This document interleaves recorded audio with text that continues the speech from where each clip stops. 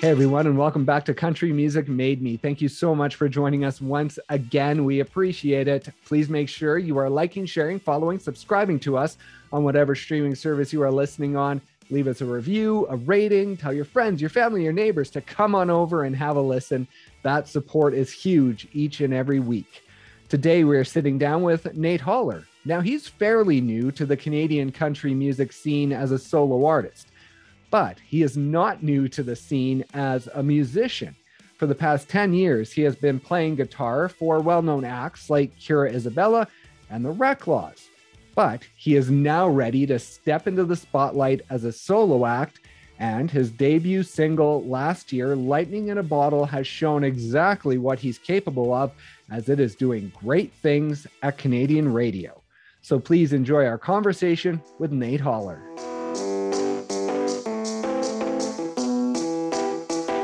Growing up in Waterloo, you're self-taught on the guitar. Now, do you have a specific moment or a specific age or moment in time where music really started to grab hold of you in that way that made you want to take that step in learning it? Yeah, I remember I had picked up a guitar. I couldn't do anything on it, but in my earlier years, I would just kind of bang on it or whatever. Honestly, until I was 14, and I saw a concert. It was this Australian guy who played all these didgeridoos, and he made these stomp boxes so he had bare feet, and he would kind of bang on things. And that was in high school, early on. Oh, and okay. And I was like, I have to do that. So I started learning, but when I really knew this is what I was going to do was a Christmas assembly, or it might've been a talent show or something. And my friend Gavin Barry, I'll give him a little shout out. He signed me up, and we were going to do a thing together, perform a song together. And I was reluctant, didn't want to do it. And then he signed me up, and I had to. It was day of. I tried to get out of the performance, but Miss Reed would not let me. The principal would not let me do it. And what grade was thank that? Goodness, that was probably 10 or 11, grade 10 or 11.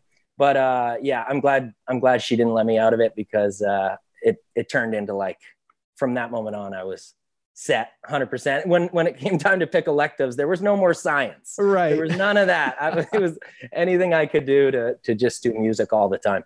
And so early on, when you talk about just sort of banging on it and picking at it, who had the guitar in the family that you kind of got accustomed to when you were younger? Yeah, I remember my brother having one, and a couple of our really close family friends, they were playing, but I think there was just one in our house always. And just since I can remember, and I started there, I guess. And I need to know about your grandpa, because he sounds like an interesting character. He was a radio guy and TV guy. And I think you even have said that he had drinks with Johnny Cash back in the day. Yeah, so he says. I don't have, actually, I do have proof, because Johnny signed a message to one of my aunts, actually. Oh, really? So yeah. But yeah, he was in radio and television. I just remember being it's so cool that grandpa does that. I didn't know what it meant, really. I still kind of don't. I know he was a disc jockey for a while and interviewed people, and he worked his way up to kind of running stations and things like that. But right. It was always so interesting that he kind of followed this path that he wanted to do, that people tell you those types of things don't happen, but he just stuck with it. And that got me I was I can do this music thing.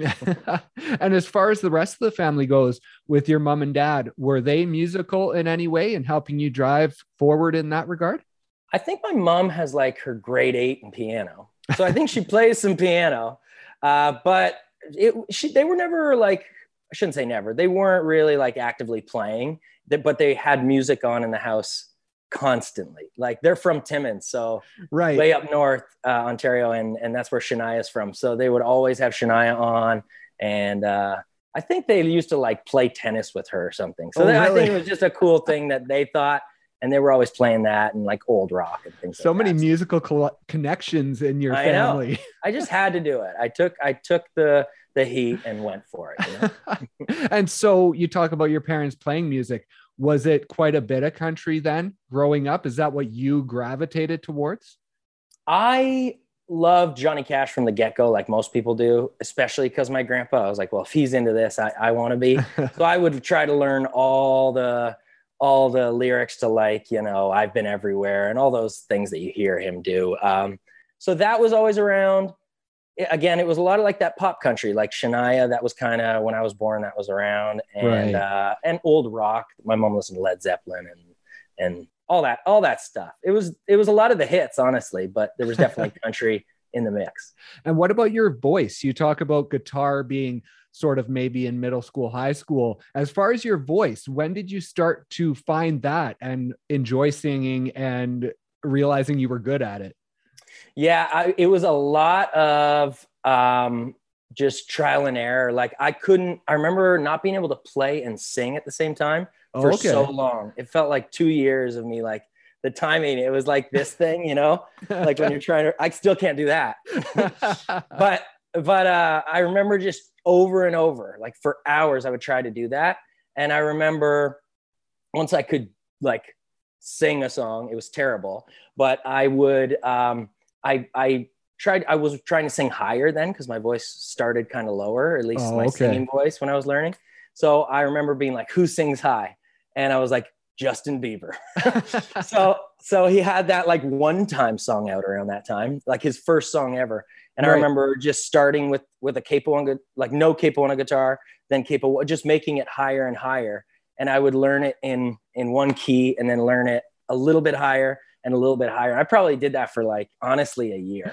Wow. I wish it was a little, I mean, I love the Biebs, but I wish that song was a little bit cooler, that story, but yeah. What are you gonna do? I think he's incredible, like his stuff now, but yeah.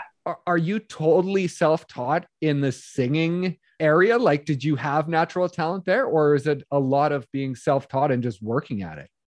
It's a lot of being self-taught. Now I do like vocal warm-ups and things. I've had a few vocal coaches and one that helps me now, Tamara Beatty. She's amazing.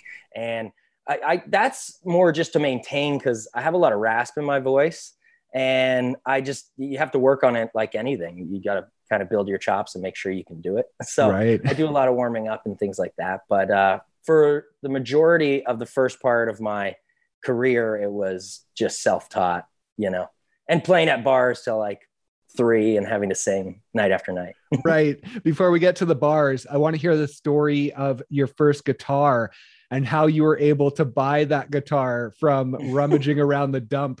Oh yeah. I would love going to the dump, especially at my cottage. Cause at my cottage, there were bears that were at the dump. Right. It was back in the days when a dump was just like a piece of land that had like, there was no organization. Yeah. It was just a pile of garbage and bears and seagulls.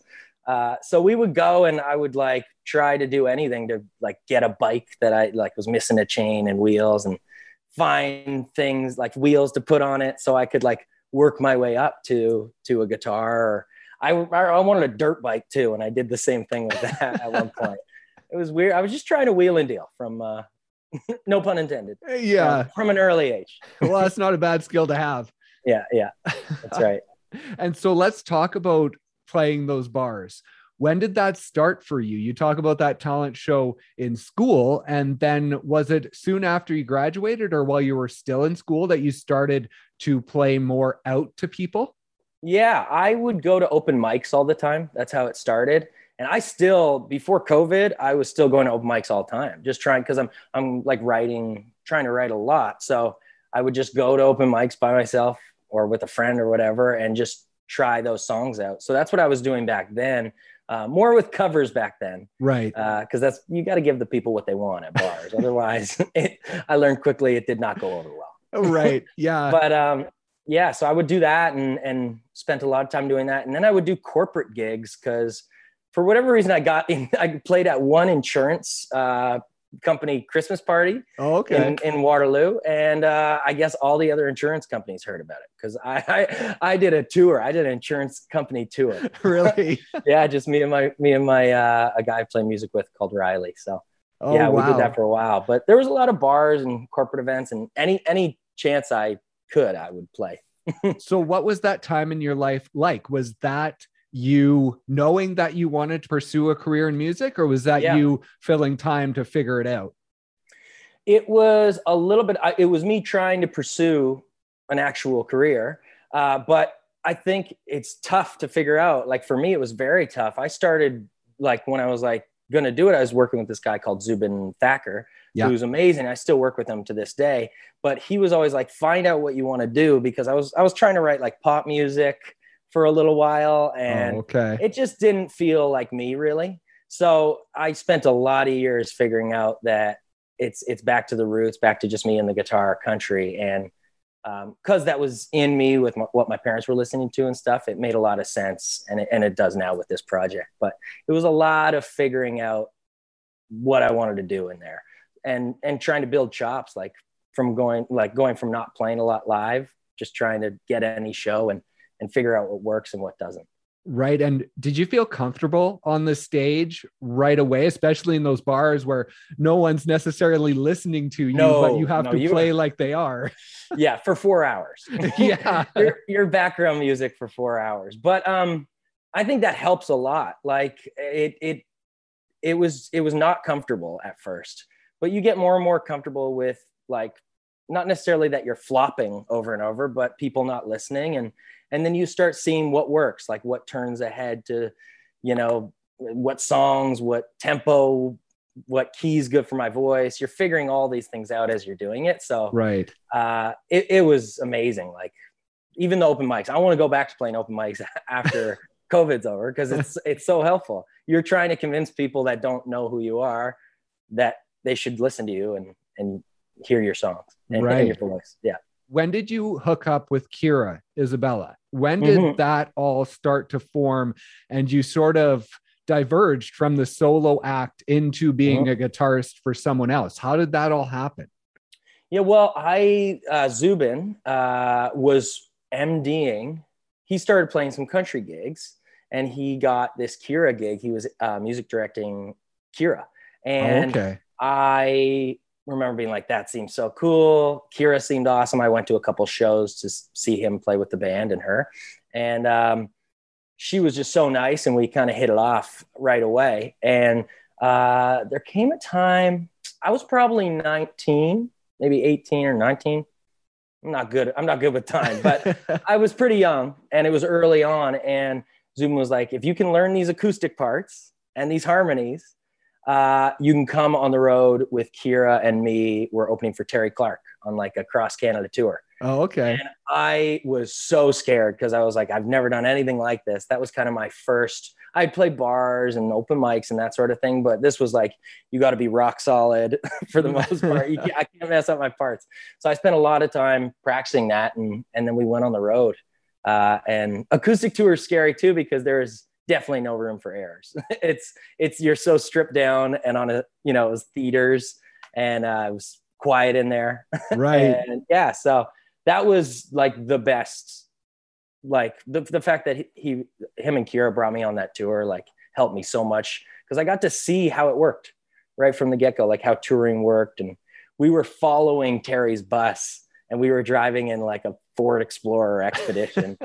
And I remember we flew out west, and we got there, and Zubin realized that Kira and I weren't old enough to drive the rental car. Oh, really? Yeah, because you can only drive like the small compact cars when you're like just have your G2 or whatever. Right.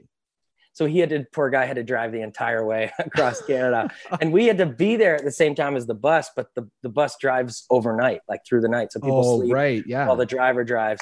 But we would have to like get any sleep we could, and then poor Zubin would have to get behind the wheel and drive us there. And it was awesome, but yeah, crazy experience. Well, yeah, exactly. Like, what is that like in the fact of one day you're playing bars, working towards, I want a solo career, to all of a sudden being a part of a band and traveling across Canada and being in, like, quote unquote, the industry all of a sudden? Yeah. I was like blown away. And I think that's like one of the best experiences I've had so far. As I say, it was so crazy seeing, I was in this back seat of this car watching every part of the industry. From really, no one cared. As long as I played my parts right, I could just kind of watch and see how things worked. And it was a dream come true. And like right then I knew that the goal was always going to be a solo career, but in that moment and for a while, I ended up playing with the Rec Laws too. And yeah, it was just like those experiences are like one of a kind, and I'm so thankful for them. How cool was that in starting with her on the acoustic tour with Terry Clark, and then by the end you were playing these shows with Keith Urban and Darius Rucker and Jason Aldean and all these big guys? Like, what was it like to sort of have that experience with Kira and build into that?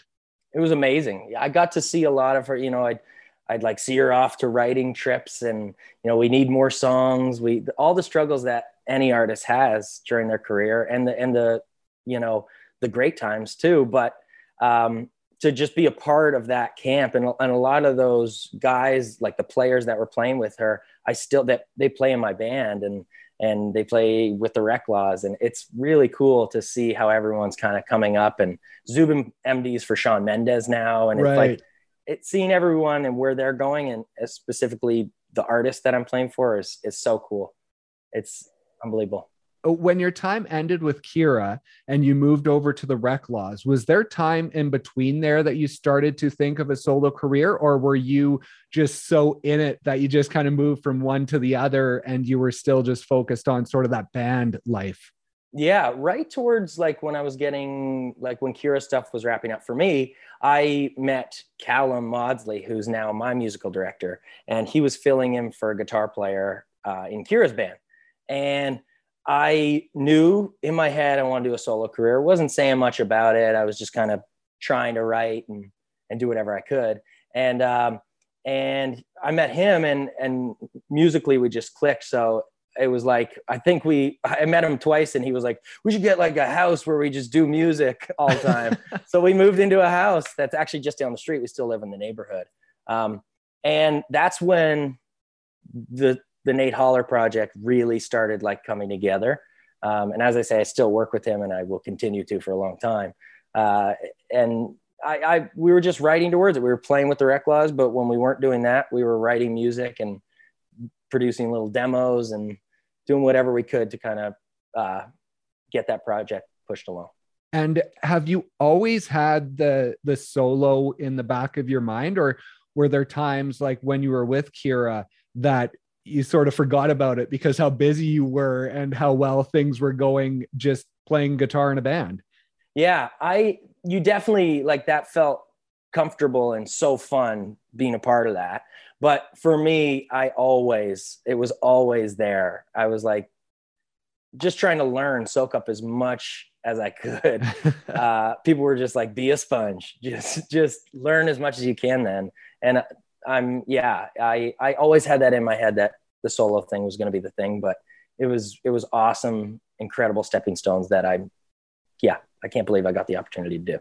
And during that time, were you involved in writing as well? Were you able to work your chops in writing along with Kira and along with the Rec Laws at all? Or was that more just on the side that you were doing on your own? Kira and I started writing a little bit. We only did a few sessions here or there. And then I was doing a lot on the side with other people, and mainly Callum and anyone associated with kind of his stuff. Right. And then he got the Rec Laws gig, actually, Callum. And that's when that kind of stuff happened. And we write together still, like, quite a bit. So, and I hope we continue to do that, because we have some stuff that's going to come out soon that they're writers on as well. So. Oh, nice. Yeah. And so in 2016, January, on your social media, you had a post that there was going to be a song called Holiday that was going to be released. Was that a solo track from you? Yeah, that was stuff I was doing with Zubin, and he was very much in the pop world at that time, and still is. Obviously, but we were just trying some things out, and that had a lot more. We had done some other stuff that really no one heard, that was way more electronic sounding. And this had some acoustic guitars, and it was kind of the first time we went back to that. So, well, it didn't end up being the exact vibe I was going for. At the time, I was really excited by it, and I still love that song, but it wasn't like I didn't know myself at that point. So right. It was cool, but it wasn't exactly what I wanted to be doing. Right. It was a stepping stone to kind of the more organic, and thinking maybe that's something that I should follow, instead of like synths. Right, right. So was country music always going to be what the solo career was, or did that sort of ebb and flow as you went along as to what that was going to look like? It was a lot of just trial and error. Like, this pop thing's not working. Why is it? It's because I didn't grow up. It just wasn't me. Right. I love that stuff, but it didn't come naturally to me. What came naturally, I found out, is like holding my acoustic guitar and writing songs and like telling stories. That's what's so cool about country music. So, yeah, I think it was a lot of just like, oh, that didn't work. That people didn't get that. Okay, back to the drawing board, and kind of went right back to my roots where it all started. Just me and the guitar. Yeah. And in 2018, Yep. you hit the stage for the Boots and Hearts Emerging Artist Showcase. Now, how did that come about? Because it seems like it's out of the blue. And did you have your own material that you were playing during that contest? Yeah, I had a bunch of songs that I think a couple of them I haven't played live much, like as the Nate Holler Project, but I think a couple of the songs we had already partially written back then that we still play today. Oh, So okay. there was a lot of music that Callum and I in our little home studio had written, or me and Stu and Jen wrote a lot of stuff, and we were just playing that at that time. And I just shot a little video and submitted it. Didn't think about it for a while, and then it was a really cool experience. Yeah, talk about that. What was it like hitting the stage on that big of a stage, really, for the first time as a solo act all of a sudden after doing that band thing for so long? What was that feeling like for you? It was awesome. It was a little scary because I didn't have a lot of the other pieces worked out. I didn't have my band fully kind of locked in. I had to figure that out. I had never played with the full thing before.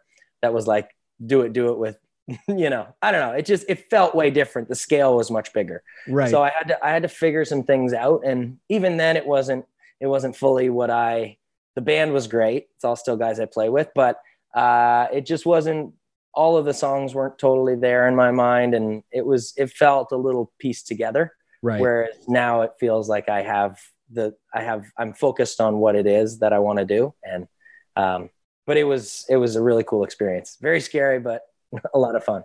And so you made it into the top 7. And when that was over, was that a spark that at that point you said, I'm going to move to a solo career? Or did it still take a few months after that to realize now's the time I want to take this step?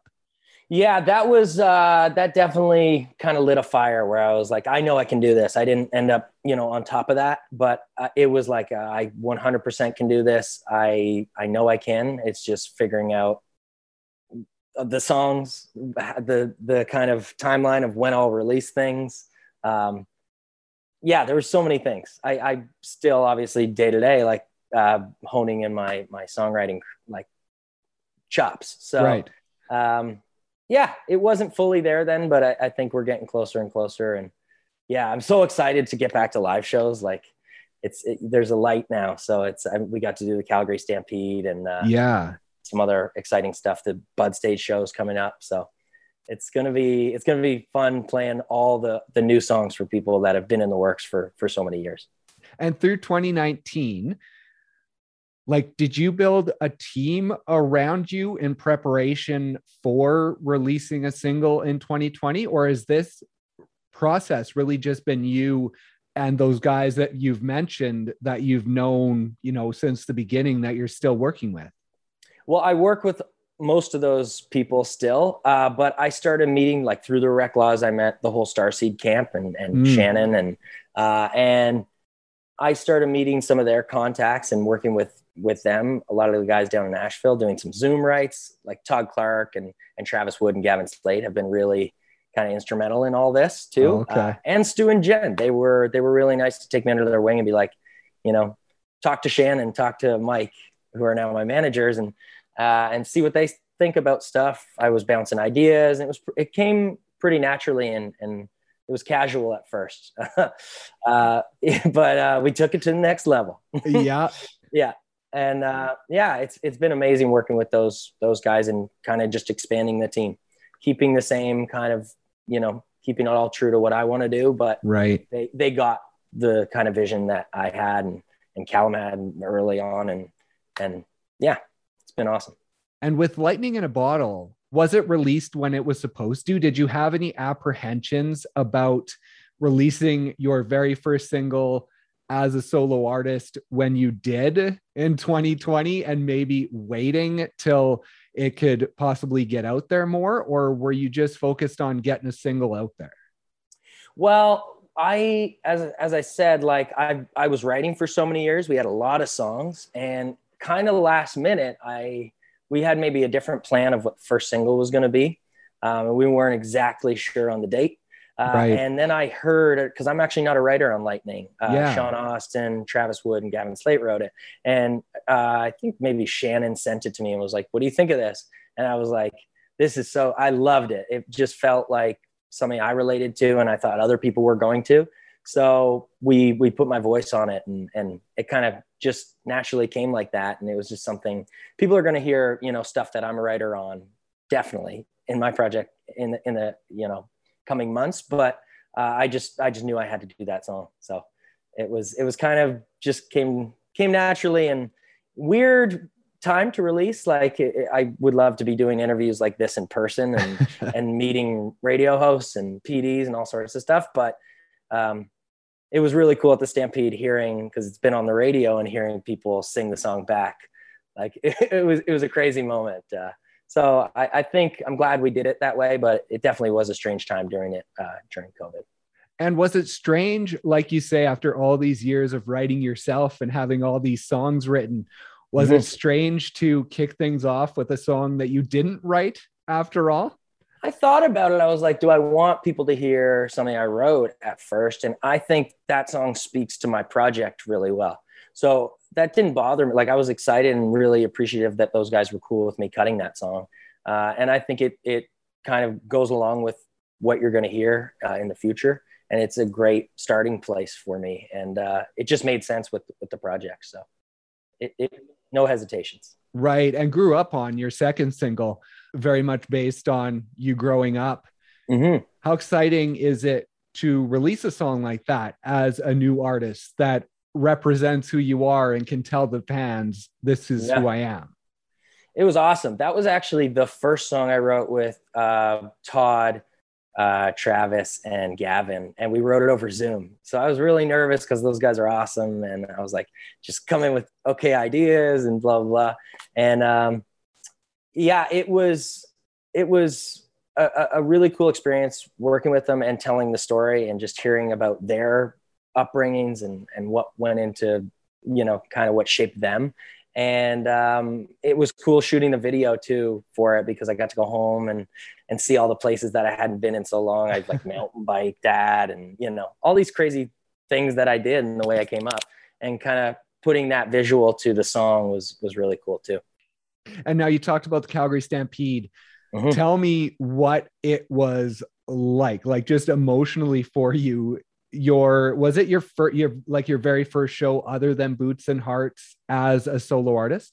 Yeah, it was like the real thing. And we were like, we had songs out for real. And so it was so surreal, and the COVID stuff there, like it all felt very safe, but there was a lot of people, and it was the adrenaline was through the roof. And I think people need live music so bad. Like, I know I do. So to have everyone in there, everyone was so psyched up to be there and seeing shows again. So unbelievable experience.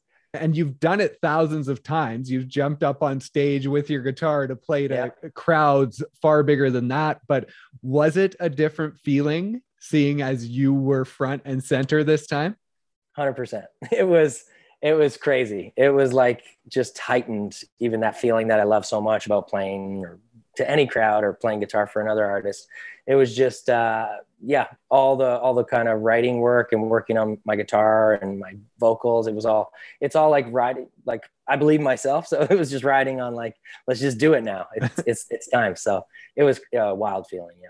And there's got to be nerves, even though Lightning in a Bottle is doing huge things on radio.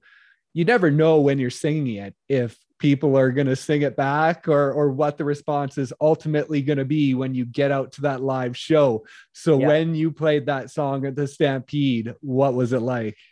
Yeah, well, it closed. It was the last song I played. So it was insane because it's been just kind of, people have been hearing it on playlists or radio, and to hear, that many people sing it back out of essentially seeing no more than 4 people before that, that were all my friends Right. in my house. So it was mind blowing. And like, I was like right back into it though. And can't wait for more. And how much confidence does it give you in the fact that you released your music during COVID and the response that it's had without even getting out there to play it and promote it? And, how much more it can sort of skyrocket now that you are able to get out there a bit and promote yourself and get yourself out there. Yeah, it gives me a lot of confidence, but I'm also just so appreciative of like country radio and anyone who's helped me get on playlists and things like that. Like those things go like so far. So now I just want to make sure like my live show holds up, and now that I'm going to actually be able to get there and, slap fives with people in the front row and see the people is going to be unreal. So I'm going to really make sure my live show's as tight as possible. And hopefully they'll be just as receptive for coming singles and releases. And with those coming singles, do you have to make sure that expectations are sort of tempered because of the success that Lightning in a Bottle has had? Do you have to make sure you're not going into every release thinking that every single is going to have that success?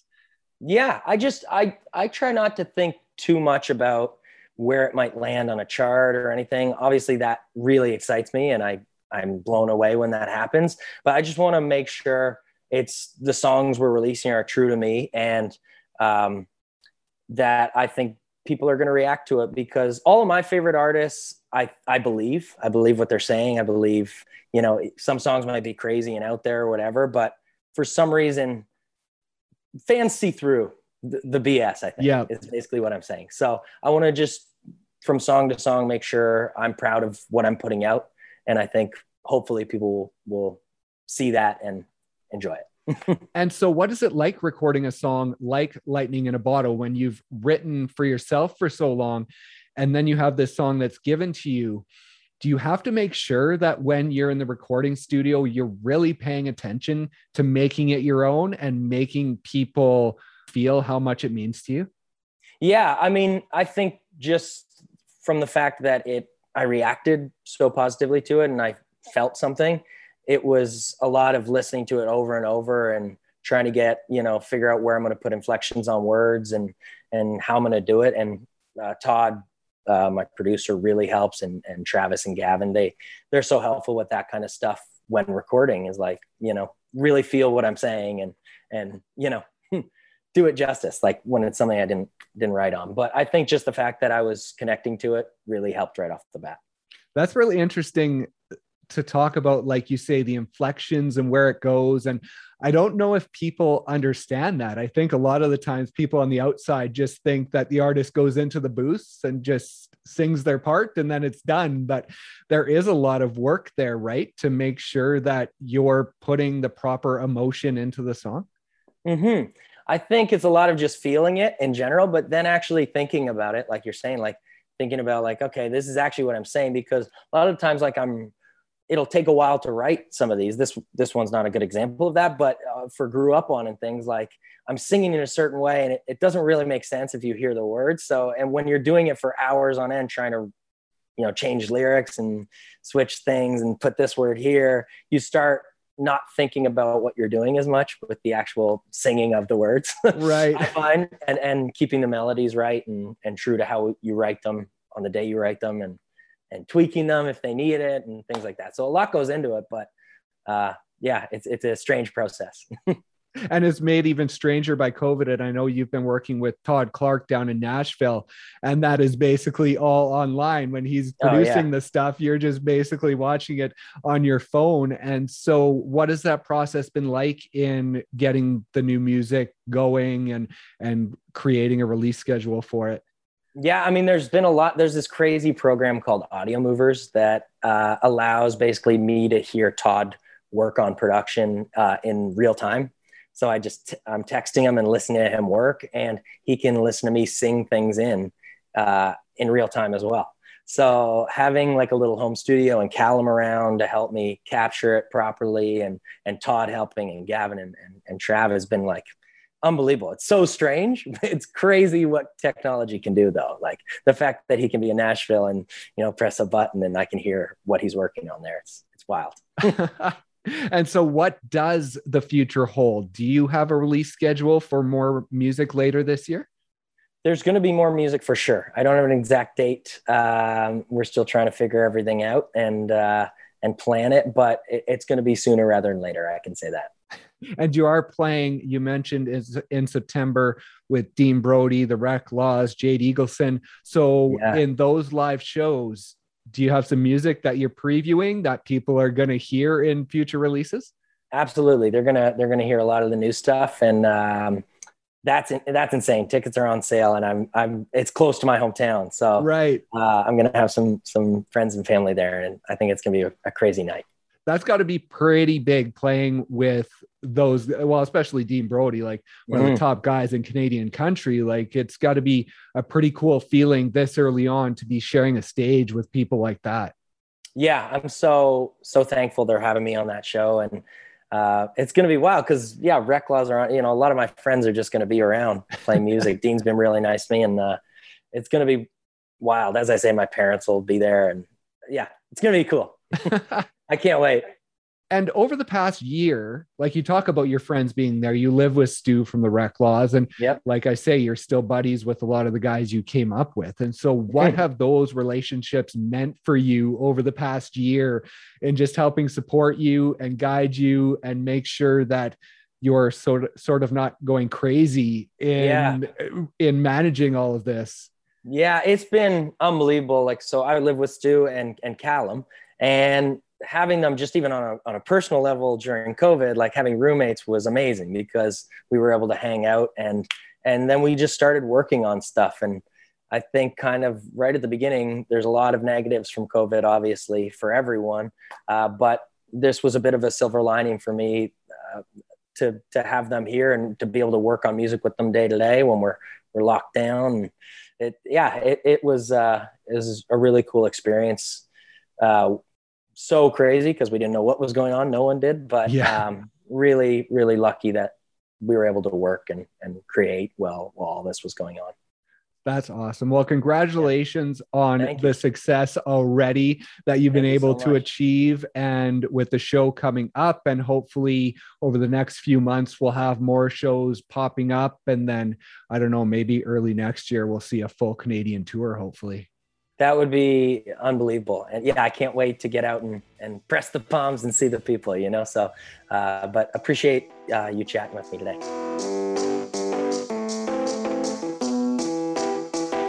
Thank you guys once again so much for listening. And thank you to Nate for stopping by and sharing his story. Be sure to check out his singles, Lightning in a Bottle and Grew Up On, and keep a lookout for new music coming throughout the year. Please also make sure to like, share, follow, subscribe to us on whatever streaming service you are listening on. You can leave a review, a rating, tell your friends, your family, your neighbors to come on over and have a listen. That support is huge for us. Thank you once again for listening, and we'll see you next time on Country Music Made Me.